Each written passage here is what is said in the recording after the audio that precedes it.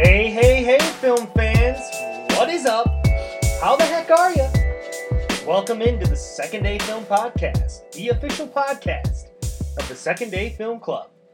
It is January 27th, 2020. I'm your host, Brandon Champion, joined, as always these days, by Mike Nichols.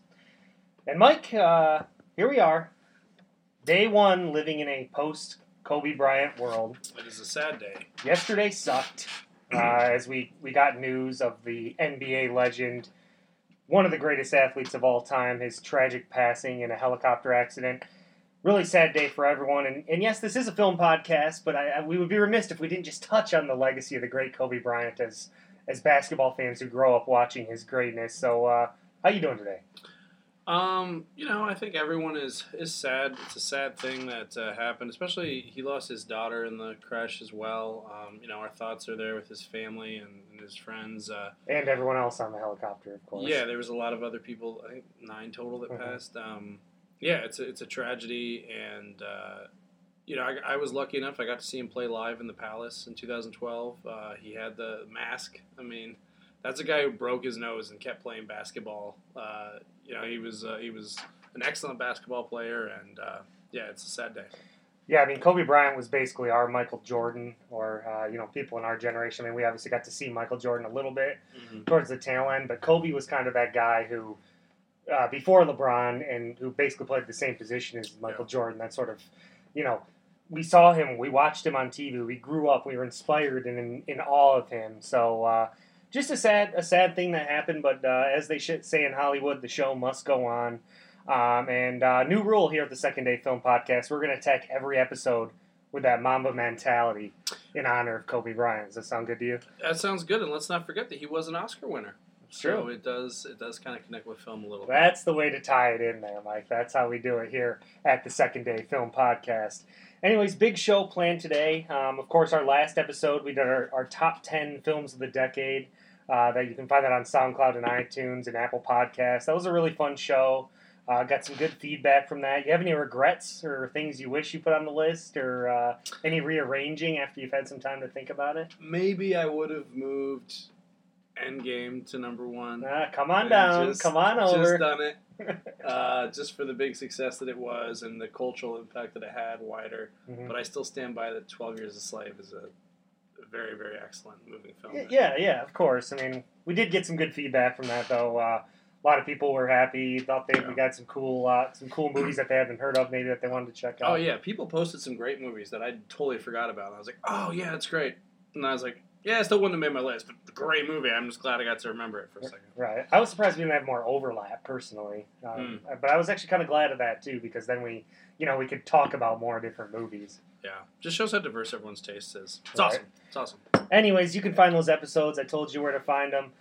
You can like us on Facebook at the Second Day Film Podcast. Follow us on Twitter at Second Day Film.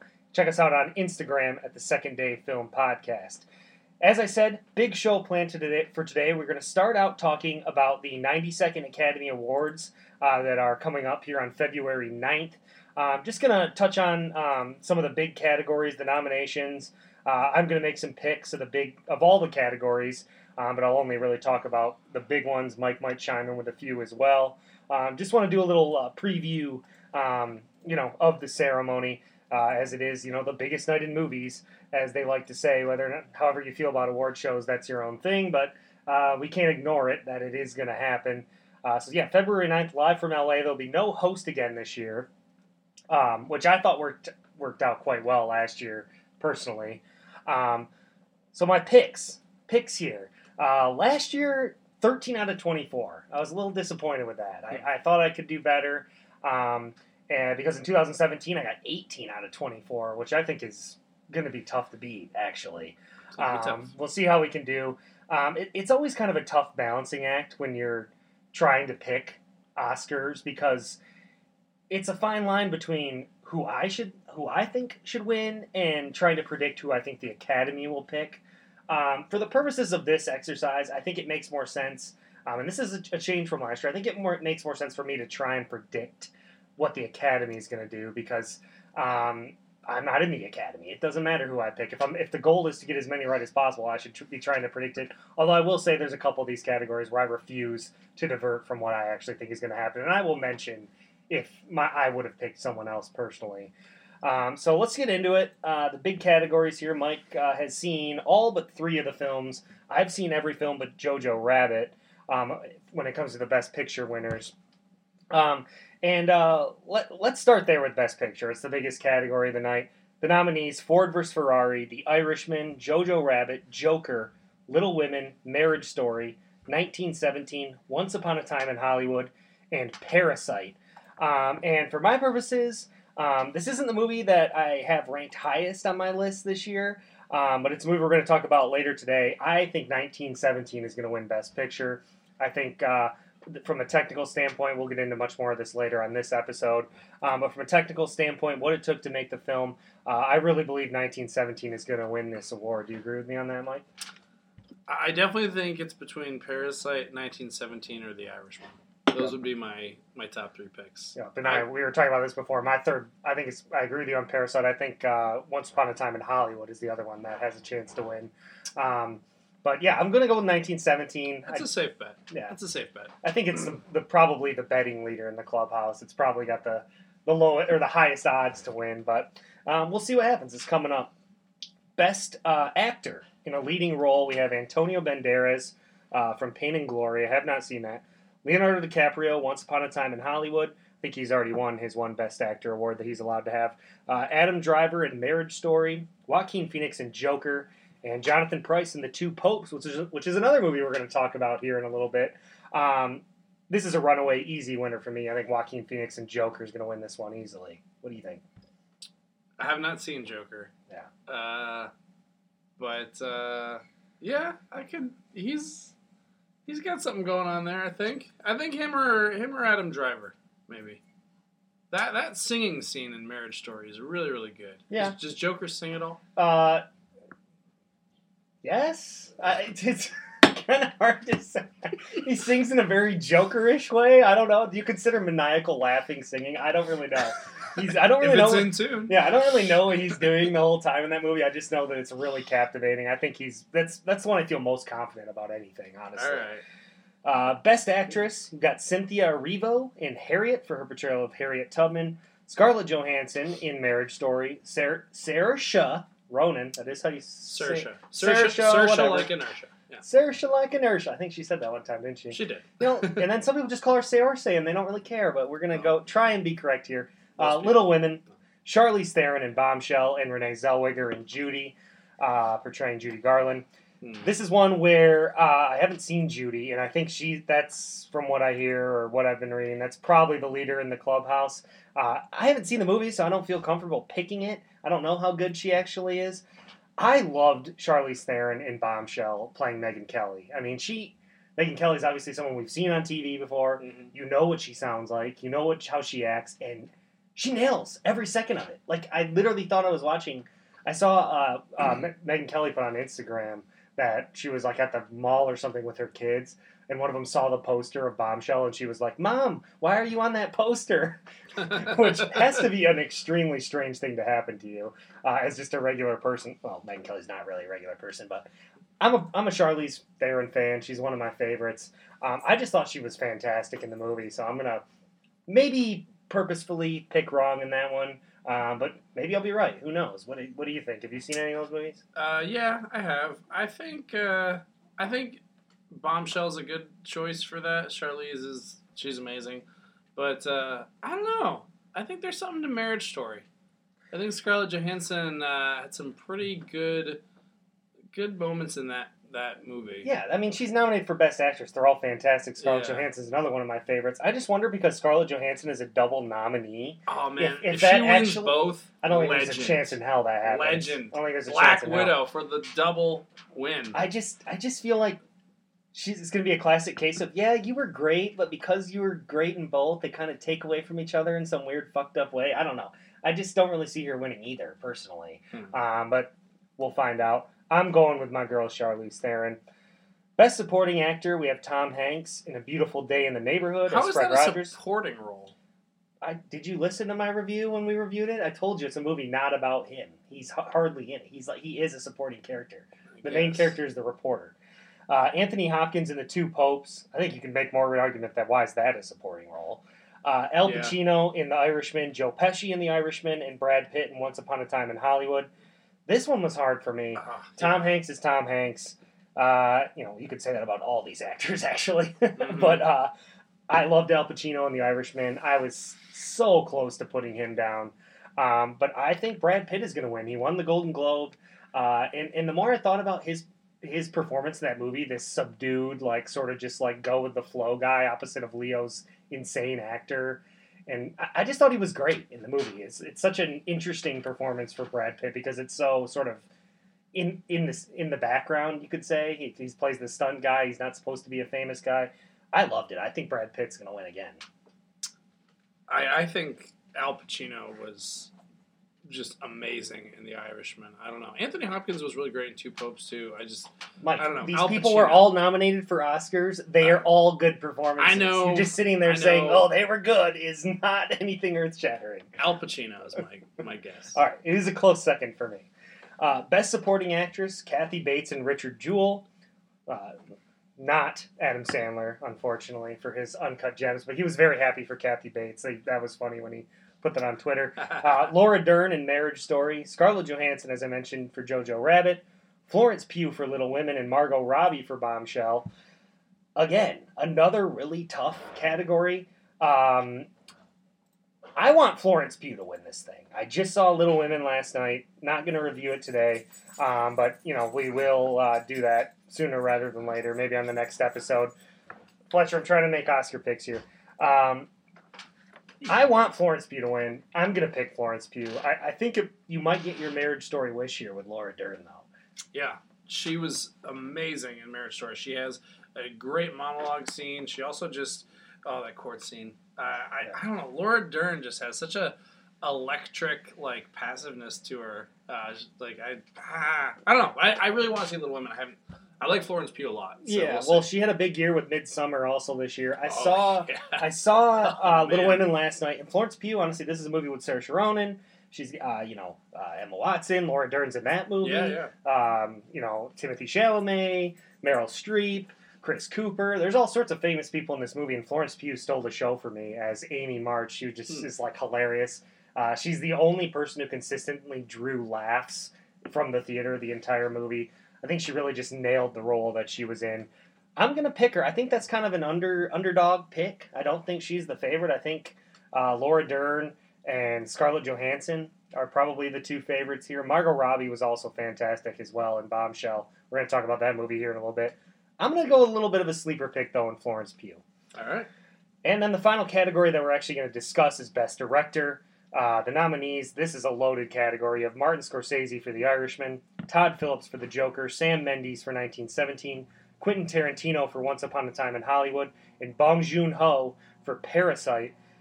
I think Sam Mendes is going to be a runaway winner for 1917. You can't watch that movie without noticing the direction and how it works. I think this is an easy one. It seems like you agree. Yeah, and we'll get into it later when we review it, but just the amount of directorial labor that went into this, and I mean the craft of the analyzing of just, like, moments and feet, and, like, this shot has to hit this moment on the ground right here so we can see this angle and this. It's unbelievable. It's an incredible achievement. Sam Mendes just did a great job. Stay tuned, more on that in a moment. The rest of the categories, I'm not going to talk about them, but I'm just going to read them off here. Best animated featured film. Toy Story 4 is up. I loved How to Train Your Dragon, The Hidden World. I've loved that entire trilogy. That was a fantastic film. Yeah, that's a great trilogy. I'm going to go with what they chose for the Golden Globes, Missing Link, which is that movie by Laika. I talked about Kubo and the Two Strings in our top 10 films of the decade episode. I loved this movie, Missing Link. I thought it was beautifully animated, had some great ideas, some great music, great voice talents.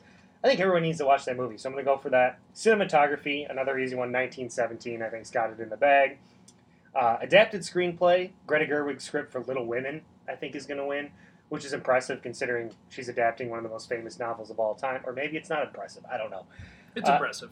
Original screenplay, I'm going to give it to Once Upon a Time in Hollywood for Quentin Tarantino's script. Really witty, liked it a lot. Film editing, Parasite. I loved the editing in that movie. I thought it was incredible. International feature film, Parasite. That's the considering it's nominated for Best Picture. That one's basically, like lob up a meatball and hit it out of the park. Makeup and hairstyling, I'm going to give it to Bombshell. I thought that the women in that looked amazing. It's Margot Robbie and Nicole Kidman and Charlize Theron. It's not hard to make them look amazing. But the makeup and hairstyling was fantastic. Original score, I'm going to give it to 1917. We'll talk about that in a little bit. Best original song, I'm Gonna Love Me Again from Rocket Man. I think that's going to win. Costume design, I'm going to give it to Little Women. Production design, 1917. Sound editing, 1917. Sound mixing, 1917. Visual effects, Avengers Endgame. It's the only category it's nominated. Which is annoying. It should be nominated for Best Picture. I think a lot of people agree with me on that. Documentary feature is a movie I just watched today, American Factory. It's on Netflix. It's the only one I've seen, so I'm picking it. There we go. And I'm not going to lie, with the shorts, basically a guess.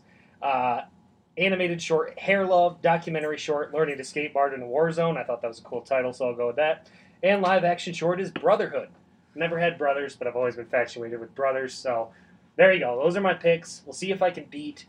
Career best is 18 out of 24, 13 out of 24 from last year. You think I'm going to beat it, Mike? You shook your head on a couple of those picks. I am rooting for you to beat it. Okay. Well, we'll see. We'll see what happens. Anyways, Academy Awards on February 9th. We'll obviously talk about the ceremony once it happens, but those are my picks. All right, film fans, hope you're ready because we're about to take your ass to church, kinda. We're going to talk about a film that was released on Netflix not too long ago. It's gotten a lot of attention at the Academy Awards. It is The Two Popes. This film, the plot summary on IMDb, behind Vatican walls, the conservative Pope Benedict and the liberal future Pope Francis must find common ground to forge a new path for the Catholic Church. This film is directed by Fernando Miralles and stars, it has a big cast, but really it just stars Anthony Hopkins as Pope Benedict and Jonathan Pryce as Pope Francis. Mike, this is an interesting movie for a lot of reasons. Where do you want to go with this? The first thing I would like to point out is how similar, in a lot of ways, this movie actually is to 1917. I mean, these are two movies that came out the same year. These are both movies that really have a sprawling cast, and yet the whole movie is really just about two people who dominate the entire screen time. And these two people are very, very different in their personalities. There's a great conflict before them. They both have different perspectives on it, and yet one is going to be the one who eventually passes on the message, so to speak, that will change the conflict and heal the situation for the better. And it's all about the two of these characters trying to navigate the conflict itself to deliver that message. I like that. I didn't see where you were going with that at first, but you really brought that around. They're very similar movies in a lot of ways like that. And this movie is very excellent to watch. It's a very well-directed film, certainly well-acted, as both the leads are up for Oscars. It's a very interesting take on the situation going on in the Catholic Church. Yeah, no, for sure. I mean, I'm not going to lie. Going into this, I did not expect to like this movie. I did not expect to be like, wow, this is one of my top 10 films of the year. Wow, this is something that I want to tell people to watch. I was just watching it because I saw it was nominated. I thought it was going to be like I felt that way about like Phantom Thread a few years ago with Daniel Day-Lewis, his last film, and I was like, okay, I got to watch this, but I'm not excited about it. And I was right about that one. I didn't think that movie was that great. I thought it was long. I thought it was boring. So I didn't think religion, Catholicism, these aren't exactly topics that I'm that interested or care to explore. But this movie surprised me. The leads, Anthony Hopkins and Jonathan Pryce, are so well matched. Their chemistry is just fantastic when you're watching them. Because really, you just talked about, this film is just, essentially, if you sit back and think about it, it's really just two guys talking the whole time in fancy rooms. And it's just fantastic to see sort of their verbal sparring. They're sort of taking jabs at each other, sort of like a couple boxers trying to feel each other out and weaken the other one to get the other one to come to their side. Yeah. But how they find common ground and how they're able to understand each other and ultimately chart the best course for their religion is really awesome to watch, actually, because they're completely different people and somehow they find a way to figure this out. Sort of. I think what happens is that, and you kind of see it, especially near the end, you kind of realize what's happening is they switch roles. Mhm. Like, one takes on the role of, oh, like, I'm the one holding down the fort, and you're the one who is trouble. But then they switch. And then at the end, the other one is the one saying, like, oh, I'm the one who needs to change, and you're the one that needs to hold down the fort. And it's a very interesting switcheroo of, character dynamics as well as philosophical landmarks that they kind of, try to plant the flag on. I think the film does a fantastic job of sort of humanizing these, like, literal godlike figures. In the way that, like when they're eating pizza together, he's like, "Do you like pizza?" Or when, like, they're watching football. Yeah. Or watching the TV show about the dog, or talking about things that make them nervous, or make them excited, or make them scared. Like, we're talking about popes here. Like the Pope, the head of the Catholic Church. This is one of the most revered figures in the world. And these are two guys that have both held that position. And when we're watching these conversations, it feels like you're watching two besties meet up to watch Netflix and chill. It's a good reminder that as much as these kind of men are revered in their religious spheres, it's a great reminder they're still human beings. Mm-hmm. And I think sometimes that does get lost in the celebrity nature of that role and the way that kind of anything does it, but especially religion can start idolizing its leaders. And ironically enough. And I like seeing a movie that just shows the human side to who these men are. I especially liked, actually, there's good music in this movie. Yeah. Like, there's a moment you go in the Sistine Chapel and you hear the jazz. There's all these little montages of the voting process. I thought that was fascinating. The sort of the inside look to the inner workings of the Vatican and how the cardinals and everyone work together and how they I feel like it was a cool glimpse into everything, and the way it was shot with sort of quick cuts and from different angles, and I thought it was really, that's the way that they made the film more interesting. It is wild to me too, watching all that, how far Christianity has come since a Nazarene carpenter, you know what I mean? I grew up in church. I'm not Catholic, but I did grow up in church, and so I'm familiar with the Bible and the New Testament, and it is so strange to think of its Middle Eastern roots as as what was essentially a Jewish sect out of Judaism, and now it's almost been taken over by the smoke and all the. I'm just Jesus of Nazareth never did any of this kind of stuff. It's all for show now. It's so bizarre in a way to me. And I don't mean that to insult any Catholics or anything, but I think in some ways this does show all these guys they're talking about humility, we must be humble and stuff, and they're in castles, they're in all these rooms that they're having conversations in are these ornate rooms and just these decorative walls and all this stuff. Yeah, and they're talking about are you going to be the humble pope? It's I'm going to be humble and just wear just these shoes instead. And it's why are you even wearing robes then? What? There's a lot about... Come out in your starter jacket, Pope. There's a lot about the movie that actually, that as it explores Catholicism, it kind of baffles me, to be honest. And there's a little bit of a cynical part of me that thinks, if I was a pope, this would be a great movie for me. Because it humanizes me. And it takes, all these huge crises, and it actually, in some ways, makes him feel less responsible for it. Yeah. That scene where they're having the discussion about... look what happened with sexual abuse. That's all handled, I must say, very Hallmark-like. It's not really the point of the movie. I don't think it is either, but just the fact that these are the two guys that suddenly have to deal with this huge organization, and they're talking about the scandals within the church as if there's some things that they weren't a part of as leaders. We were both shocked to learn all this. It's were you? Well, and then they try and do some of that. There's some PR work there for the Pope position, I think. They try and do some of the this isn't a perfect person. This is what you've dealt with, especially through the flashbacks with Jonathan Pryce, which personally I found a little bit distracting when they just cut back to this long 20-minute flashback of him telling the story and why he can't be Pope because of this thing that happened in Argentina that he may or may not have supported or done correctly. I found that part of the movie to be a little bit distracting, but I think that was an effort to try and sort of, show why that these people have flaws and not paint them with rose-colored glasses. But it really is a story about these two guys and their relationship, and nothing else is really explored that much. Yeah, and I don't know how historical it is either. I mean, I'm not Catholic. I don't really know a lot about the popes that much, or what their relationships. I was more just judging this based on how entertaining it was to watch as a movie. Yeah, with Jonathan Pryce, felt like he was channeling his High Sparrow the whole movie. Oh yeah, definitely. I thought about that. Do you think they watched that Game of Thrones? They're like, oh yeah, there's our pope. They totally thought of that. I think. But another thing I will say, I don't know, you watch this on Netflix? Did you watch it all the way to the end? Because I did. Yeah. They go through the credits, and there's that scene. They show them watching the football game together, which is it's cute. But then there's a scene at the very, very end. Did you see that? Remind me of what it is. It's just a quick couple seconds of just that wilderness. That you see young Francis out in the wilderness a couple times wrestling with his thoughts and his faith.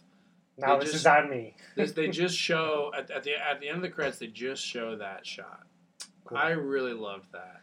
Yeah, overall I thought it was a fantastic movie. Like I said, I wasn't expecting to like it as much as I did. I gave it an 8.5 out of 10. I would recommend everyone seek this out. It's on Netflix, easy to see. If for nothing else, to watch Anthony Hopkins and Jonathan Pryce both at the top of their game. What kind of letter grade are you giving this one? B+ or A-. I don't know. Maybe somewhere in between. It was good. It was a good movie. Fletch, please. We're trying to do a podcast here. I'll say this. He's still doing it. You're a good boy, Fletch. Please stop. He's just scratching. Oh, no. Hey, come here. Hey, yeah, come sit with me. Thank you. No, but I will say this. The movie does do a good job of taking, the ancient experiences of religion and making, the philosophical conversations about it relevant today. I like that about it. There you go. That was good. Check it out, The Two Popes on Netflix. All right, moving on to the second film I'm going to review today here on the January 27th version of the Second Day Film Podcast. It is called Bombshell. It is directed by Mr. Jay Roach. The plot summary on IMDb: a group of women take on Fox News head Roger Ailes in the toxic atmosphere he presided over at the network. This film stars an all-star cast featuring Charlize Theron, Nicole Kidman, Margot Robbie, John Lithgow, Allison Janney, Malcolm McDowell, Kate McKinnon, Connie Britton, Mark Duplass, Stephen Root, Robin Wiegert. A lot of people in this movie, most of them portraying real people, which I always think is an interesting dynamic. Mm-hmm. They have to deal with Roger Ailes himself is not alive anymore, but John Lithgow portrays him in this movie and does a fantastic job, really. This is a difficult movie to talk about. There's things I liked and disliked about it, but this is a scandal that happened very recently, not too long ago, and you're portraying real people. Like I said, that's something that can always be tricky. The structure of this story is one thing I liked. They sort of give you, they approach the film sort of from three different perspectives. You have the top of the line at Fox News, portrayed by Charlize Theron playing Megyn Kelly. She's the star female anchor at the network. You have sort of the middle, who is Nicole Kidman, who plays Gretchen Carlson, who is the woman who originally brought this lawsuit against Roger Ailes. And then you have Margot Robbie, who plays this girl Kayla, who's not a real person. She's a made-up fictional character, but she's sort of like the young, intern working her way up the top. She's a production assistant who's ambitious and wants to make her way to the top. Was she a composition of a couple of real characters? It's possible. I think that it's more, she's a composition of a lot of people, because there was a lot of women who brought charges against Roger Ailes, I think in the 20s. So I think maybe she's like an amalgamation of all sorts of different people. But I don't know that for sure. I think she's more just supposed to be sort of like a generic, this is a woman who, may have been perpetrated by Roger Ailes. Anyways, that's the structure of this story. This comes at it from three different ways. All these women work at Fox News, and they're not really interacting with each other a lot outside of one scene when they're on an elevator. I think that you see that in the trailer, you see that on the poster. But really, they're doing separate stories the entire time. I already talked about Charlize Theron and what I thought was a fantastic performance as Megyn Kelly. She is her. I mean, she is channeling her. Margot Robbie's also really good as this girl who's ultimately, has something bad happen to her as she's trying to work her way up. And also John Lithgow as Roger Ailes. I mean, he is just, when you're watching this, he's just, it's repulsive, but in a way the film does sort of portray Roger Ailes a little bit sympathetic in weird ways. But it's also definitely out there to be like, oh, this guy's kind of a pig. But I think John Lithgow does a great job of sort of balancing that I'm a powerful guy, I'm not doing anything wrong. Almost like he doesn't understand what he's doing wrong in the movie, which maybe there was some of that going on. I thought it was a fantastic look at sort of the inner workings of a newsroom, or at least maybe what it's kind of like to work in media now. Although some of it is kind of exaggerated. Everyone sees in the trailer, come up with something that will shock your grandmother and interest your grandfather. That's a Fox News story. Like that is in every major news network these days. Mm-hmm. So those are some of the things I like. I have a lot of things I dislike as well, and I'll get to those in a second. But Mike, you haven't seen this movie. I have not. I mean, what have you heard? What are you interested in about it? Well, I definitely would like to see it. It does kind of fall into the category of news media, movies, and I always do love watching those. I have some questions for you about it. The first it sounds like you kind of already answered it, but how well is journalism portrayed in this? So I've never worked at a major news network. I've never worked at a TV station, so I can't say it for sure. But some of the stuff kind of rubbed me wrong, like the way that they're sort of like portraying media as like these brutish people looking for, TMZ type headlines, which maybe that's how it is at Fox and CNN, but I also think there's a lot of hardworking actual journalists who compile news and make calls and do things there. So I don't know if it's great, but it's not bad either. It's interesting to watch, I would say. Yeah. Okay, next question.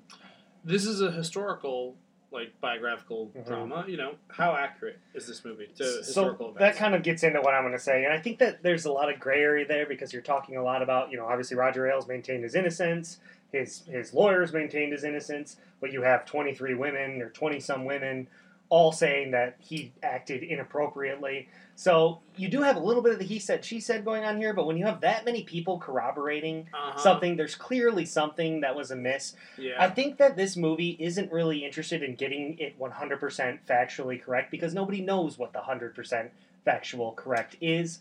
I think that it obviously has bias. That's unavoidable. When you're making a movie about this subject matter, it's unavoidable that it's not biased. It's a slam piece against Fox News. Let's not get that twisted. Like, it is a slam piece against Fox News, but it's not as overtly damning of Fox News as you would think it would be. You would think if you had a movie about this subject, it's made in Hollywood by a liberal director who's made no qualms about the fact that he's liberal, you would think it would be more directly like, screw Fox News and everything they do. There are things put in here. They talk about how Roger Ailes was a good businessman. They talk about how he built up Fox News to what it is. They talk about how some people at Fox News support him and how some people work at Fox News just because it's a job. They don't necessarily agree with the politics. It does go a little bit in depth with that, but it is biased. And the other thing that really bothered me about this movie is when you're watching this, you're painfully aware that you're watching a movie. It's not going to be like an experience that's going to take you somewhere or get lost in the story, like 1917, for example. Like titles of people who work there pop up just on screen out of nowhere, just like, this is who this person is. There's dates on screen. There's voiceover that literally explains what the characters are thinking and what the building is like. They break the fourth wall. So it's really distracting at times. It makes you aware that you're watching a movie and that it's one person's portrayal of what might have happened.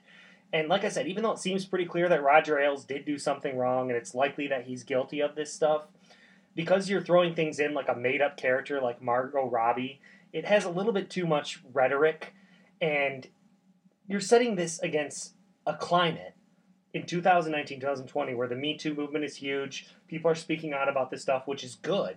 It's important we tell these stories. It's important that victims of this kind of behavior, have their stories heard and their voice listened to. But I think this is a really tough story to tell in today's political climate when it's so divisive. You're going to have people on one side that are like, yeah, this is great, and other people on their side are like, this movie's stupid. It's just what one person thinks. So I think that's kind of the issue. Does that answer your question? I kind of danced around it a little bit. No, I think it does. I just think the irony of, a biased film being made about a news station like Fox has a lot of karma to it. A biased opinion. film about a biased network. But you could flip it around and do the same thing. You could have a conservative filmmaker make a film about CNN and it would be the same thing. I mean, Matt Lauer, NBC. I mean, it's all over the place. It's pretty clear that there is a toxic climate. I mean, everybody agrees on that. Yeah. So, I mean, that's just my thing. It's a little bit too obvious that it's biased. And the last thing I'll talk about, I think it's a little bit too preachy at the end. It ultimately tries to make this statement like all these women banded together and got this guy out of power, which they did. It's a true story. It happened. But the movie wants to like end on this sympathetic, like uplifting note that like this culture's changing and all this, and I don't think it really is. I mean, it's better, maybe it's worse, but this film doesn't really earn that preaching message for me because when you're watching with the voiceovers and the stuff popping up on stage, it's more exploitative than powerful. I would say, it does that make sense? That it's not really like a film that's trying to promote that message. It's more just like, well, look what these assholes did, Yeah, So- I'll have to watch it, man. I kind of want to see it. I think it's a nice idea, and it was a entertaining movie to watch because the performances are so good, and it's quick and whippy, and the script is interesting and quirky, and I like it. I liked it. I liked the movie. It was entertaining to watch.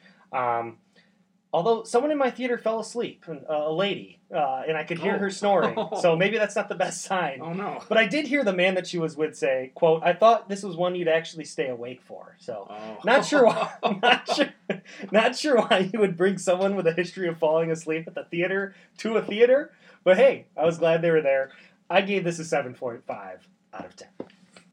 All right, the final film we're going to review here today on the Second Day Film Podcast is a film that I just picked for several awards, including Best Picture. It is called 1917. It is directed by Sam Mendes. The plot summary: 2 young British soldiers during the First World War are given an impossible mission. Deliver a message deep in enemy territory that will stop 1,600 men and one of the soldiers' brothers from walking straight into a deadly trap. This film stars Dean Charles Chapman of Game of Thrones fame and George McKay. There's also brief appearances from actors such as Andrew Scott, Benedict Cumberbatch, and Colin Firth. But this is a pretty straightforward movie, a technical marvel, as we will say multiple times and we've already briefly touched on. I loved everything about this movie, but Mike, I'll throw it to you first. What did you think about 1917? I loved it. I thought it was an amazing film. It's nice to see a movie go back to that old school style of just like, look, we're making a movie and we just have to line up all these shots just right and get this all right physically. I just want to give people some a little bit of behind the scenes details because we've talked about this movie and it is a hugely technical accomplishment of this film. Just to give you an idea, 5,200 feet of trenches were built just for this movie. That's enormous. I mean, the mini sets they built, the windows actually opened for them to move the camera through it. Mm-hmm. So they would have they're shooting inside a house, and as the camera moved forward, the window actually breaks off so the camera could be moved through that window. But they were building tons of sets like these. When there's a scene with flares, that was real. They had to time the flares with how the camera was moving and where he was going to be in each shot as they were tracking George McKay. There was rigorous rehearsal, and just down to even the amount of just the math of how large is this space of land and how fast is this actor going to run across it, which means we have to see this much. They did 4 months of blocking.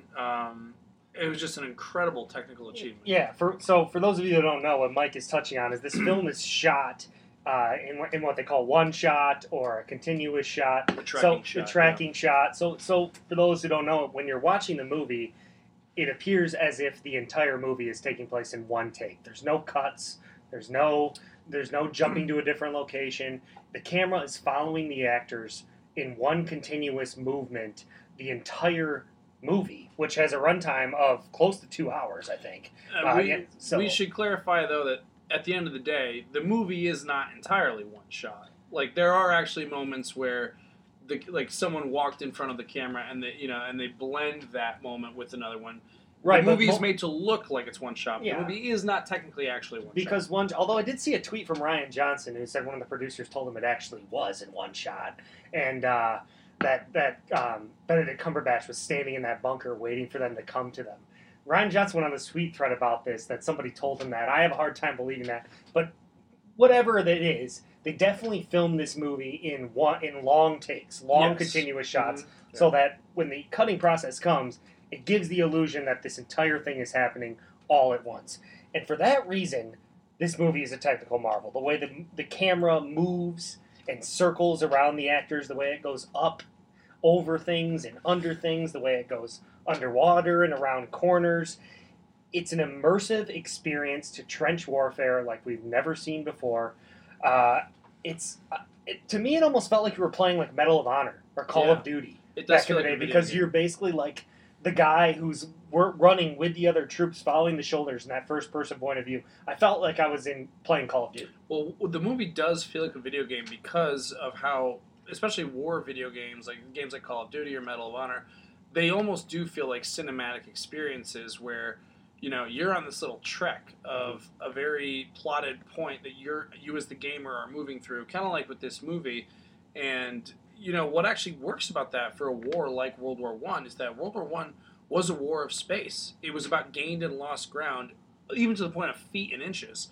So a movie that's so focused on the movement on ground in space is actually kind of very subtly quite meaningful to that particular war. Mm-hmm. I thought that was a very interesting... If you're going to do a one-shot movie about a war, World War I's kind of like subtly the most perfect war to pick for that. Yeah, you couldn't do this with something like Iraq. I mean, I guess you could, but it is perfect. I mean, the way that everything occurs, and of course, it is the structure of the plot. This is a simple plot, just two guys trying to get from one point to another to stop an attack. And I'll even add like that. The use of a one-shot camera like that for a war movie, it does kind of capture a lot of the themes that soldiers talk about with the experience of war, where sometimes it is kind of just boring, and it's like there's moments where when they're fighting and there's shooting, he's trying to hit a sniper. It was kind of hard to see. Mm-hmm. It was exciting in that don't get shot, but it wasn't like something where there's explosions and it's so epic looking. It's like, no, it's not. It's just one guy huddled down. You kind of can poke your head out, maybe see, take a shot at the window. Oh, I heard a weird thunk. Did I get him? Mm-hmm. That's kind of what war has been really like. It's and the solo camera is what makes that work, and also what does sometimes limit it in some ways, but that's also to show the limiting perspective of just one soldier in the middle of a large war like that. So it's an experimental type of movie like that. There's only so many things you can do when you're using this technique. So for that reason, you don't get these huge sweeping battle scenes. Although there is one at the end that we'll talk about. Yeah, there's one. But it's not the battle scene in the traditional way that we've seen them in war movies, because you're not having cuts and stuff. But I think that you talk about the downtime. This movie starts and ends with our main character taking a nap by a tree. Yeah.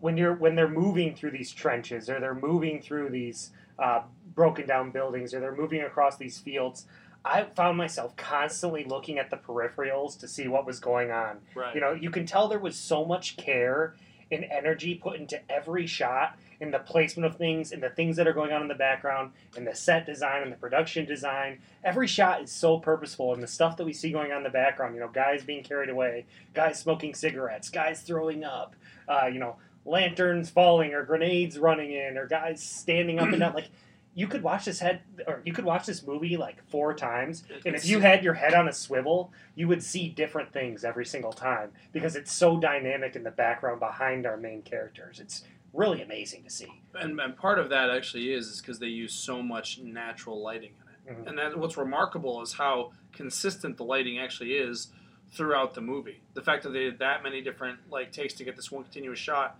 how much natural lighting actually stayed the same throughout all those shots. It's unbelievable.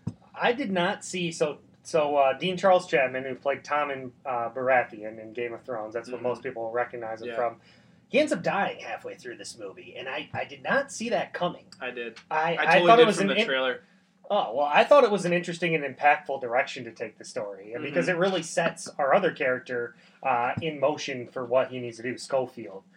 Because he really wouldn't have gotten to where he needed to go without that motivation, I think. But I thought it was an interesting choice. So, you say though. I kind of had a guess because, you know the movie's about these two guys going to deliver this message, right? Mm-hmm. And the one guy is like, oh, it's going to be your brother who's in the attack if you don't go.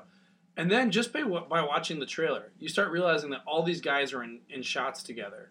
And all of a sudden, just George McKay is in some of the shots, especially the huge epic one. And it's like, why isn't the other guy in the shots, I wonder? That looks like it's a probably pretty important big scene. I'm like, I bet he's going to die. Like, that's going to be the moment. So, speaking of the trailer and that big epic scene, which everyone's seen, running across no man's land as the charge is going on, Thomas Newman's incredible score picks up in crescendos. You're going to see that in film montages for years to come. That instantly felt like an iconic moment in movie history. Classic, yeah. So good. I'm getting goosebumps just thinking about it right now. And just the choice to do that with the bombs blowing up and the guys yelling, running across the field. I almost wish it wasn't shown in the trailer because I feel like as impactful as it was, it might have been even more impactful without that. And nice little shout out and cameo for Jamie Parker, who plays the captain who's like, don't go over, don't, and then George McKay just starts running. Also, Jamie Parker, you want to talk about cameos? We have a Richard Madden. We have a Stark and a Lannister. I know. Brothers. I was like, oh man, wouldn't it be great if it turns out his brother is going to be it's going to be Jack Gleason. It's like if the kid who played Joffrey is actually the brother. It wasn't quite that. Oh, that'd be so epic. It wasn't but it was perfect. Richard Madden, though, who played Robb Stark in Game of Thrones, did a great job with the emotional connection of that character. So we have a Stark and a Baratheon technically, but we all know he's a Lannister. But so you have those two that end up being brothers, and it's like a whole thing. And he's like me except taller. Fun fact about the running scene. When he's that famous shot you see in the end of the trailer when he's like running across the battlefield as they charge, in the scene, like as he's running, the music crescendos, just this moment of desperate, like I gotta get this message, or all these guys are gonna die. People start plowing into him, like as they're charging, because they're running out to a battle, and here's some guy running literally horizontal to them, and he just starts getting plowed into. That really happened accidentally. They had told the actor that, like, look, we just got to get this shot. You just have to run no matter what. Whatever happens, if, like, a bomb goes off too close to you or, like, you trip or something, just whatever, just keep getting up just to run. We have to do that. Guys start plowing into him. It was not intentional. It was really an accident, and he just kept going. And I think it just makes it look even better. Makes it feel legit. Also shows the importance of improv. So all you actors, learn how to improvise. Take some improv classes. So we've talked a lot about the thematic. Or we've talked a lot about the technical aspect of this film. We've talked a bit about the plot. Thematically, when you saw this movie before me, and I asked you about what did you think, and you said right after you watched it that you didn't know if you 100% felt it like you thought you were gonna. You didn't connect with it like you thought you were gonna. Because thematically, it's basically pretty simple. It's that the kid played by Dean Charles Chapman is all about doing his duty and getting to his brother and wanting to get home, and this is what we have to do to win the war. And the other guy, who we find out has a wife and kids at home at the very end, is reluctant. He's like, when I go home, I just want to come back. I don't like when I go home because then I have to realize that I have to leave again. And by the end of this, I think that he comes full circle and is like, I have to do this, because this is what I have to do to get home to my people. And I thought thematically that it ended up being simple but powerful. Did it stick with you more the more you thought about it? Yes and no. I still think that emotionally I'd wish there had been a little bit more chances for dialogue, especially early on in the movie. There are kind of some stretches of them just walking in the trenches, or no one just kind of talks, and I kind of wish there'd been more talking there. And a lot of the movie, although it's great suspensefully, they have to be quiet. Yeah. A lot of the movie by the nature of the plot. Yeah, it's just the plot itself doesn't leave much space for character development and stuff like that. And I kind of wish there'd been a little bit more of that with these characters.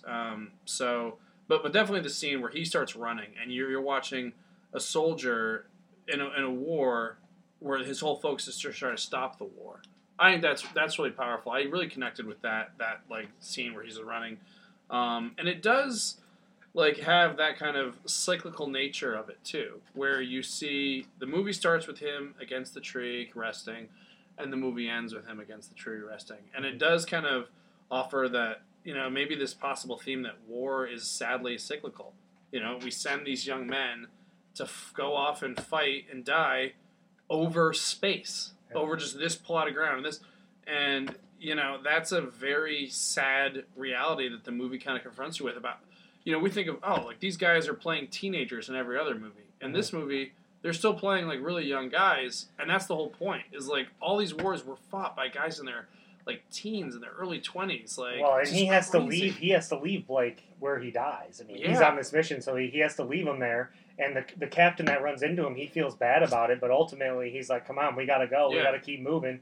And then Benedict Cumberbatch guy, the guy who has to call off the attack, he's unsympathetic as hell. He's just like, well, fuck off. Like, get out of here. Yeah. You just saved all of us, but he doesn't care. And then he just goes somewhere else and goes to sleep against a tree, and someone else will have to do this again tomorrow. So I do think there is something to that. Overall, though, I thought this was a fantastic film. I have it at number 3 in my top 10 films of the year. Only Avengers Endgame and Parasite are ahead of it for me. Nominated for Best Motion Picture, Best Achievement in Directing, Screenplay, Cinematography, Makeup and Hairstyling, Production Design, Music Written, Visual Effects, Sound Mixing, and Sound Editing. And as I said earlier, I think it's going to win maybe at least half of those. I think this is going to clean up. It should. The technical achievement that was this movie is very much deserving of awards. I give it a grade A. Yeah, I give it a 9. I give it a 9 out of 10, and as we've discussed, that's as high as I give it. So, big time recommend for 1917. Do you have anything else you want to touch on? For anyone who goes to watch it, do me a favor and tell me something. I don't think the camera ever moves backwards. Like, that was something I was starting to notice throughout the movie, and when I was done, I had that question. I was like, did the camera ever move backwards? I think ironically, the camera almost always moves forward. Yeah. Well, maybe that's, their goal is to move forward. Yeah. So that was something I was wondering. If you guys notice, does the camera ever move backwards? All right. Find that out for me. And one last thing. Go see this movie in the theaters. You have to see this movie in the theaters. It's not going to be as impactful if you don't see it in the movie theater. See it in IMAX if it's available. It really is a movie that you need to see on as big a screen as possible. Sam Mendes has said that repeatedly, that's the way this movie is meant to be seen. But big time positive review from both me and Mike for 1917. Anyways, that's going to do it here for today's episode of the Second Day Film Podcast. We appreciate you listening. Check out our old episodes, including our top 10 films of the decade on Apple Podcasts, SoundCloud, and iTunes. Follow us on Twitter at Second Day Film. Like the Second Day Film Podcast on Instagram and Facebook. We would really appreciate it. Mike, nice work today. You got anything else you want to say to the people? Yeah, go listen to our stuff and don't at me about your Star Wars comments. Yeah, terrible takes from Mike. He just said Jar Jar was his favorite character. This is a lie, sir. How dare you call yourself a journalist and lie about your friend? Anyways, for Jar Jar Binks, Mike Nichols, I'm Braden Champion. I'm Mike Nichols. Thanks for listening to the Second Day Film Podcast, and we'll see you at the movies.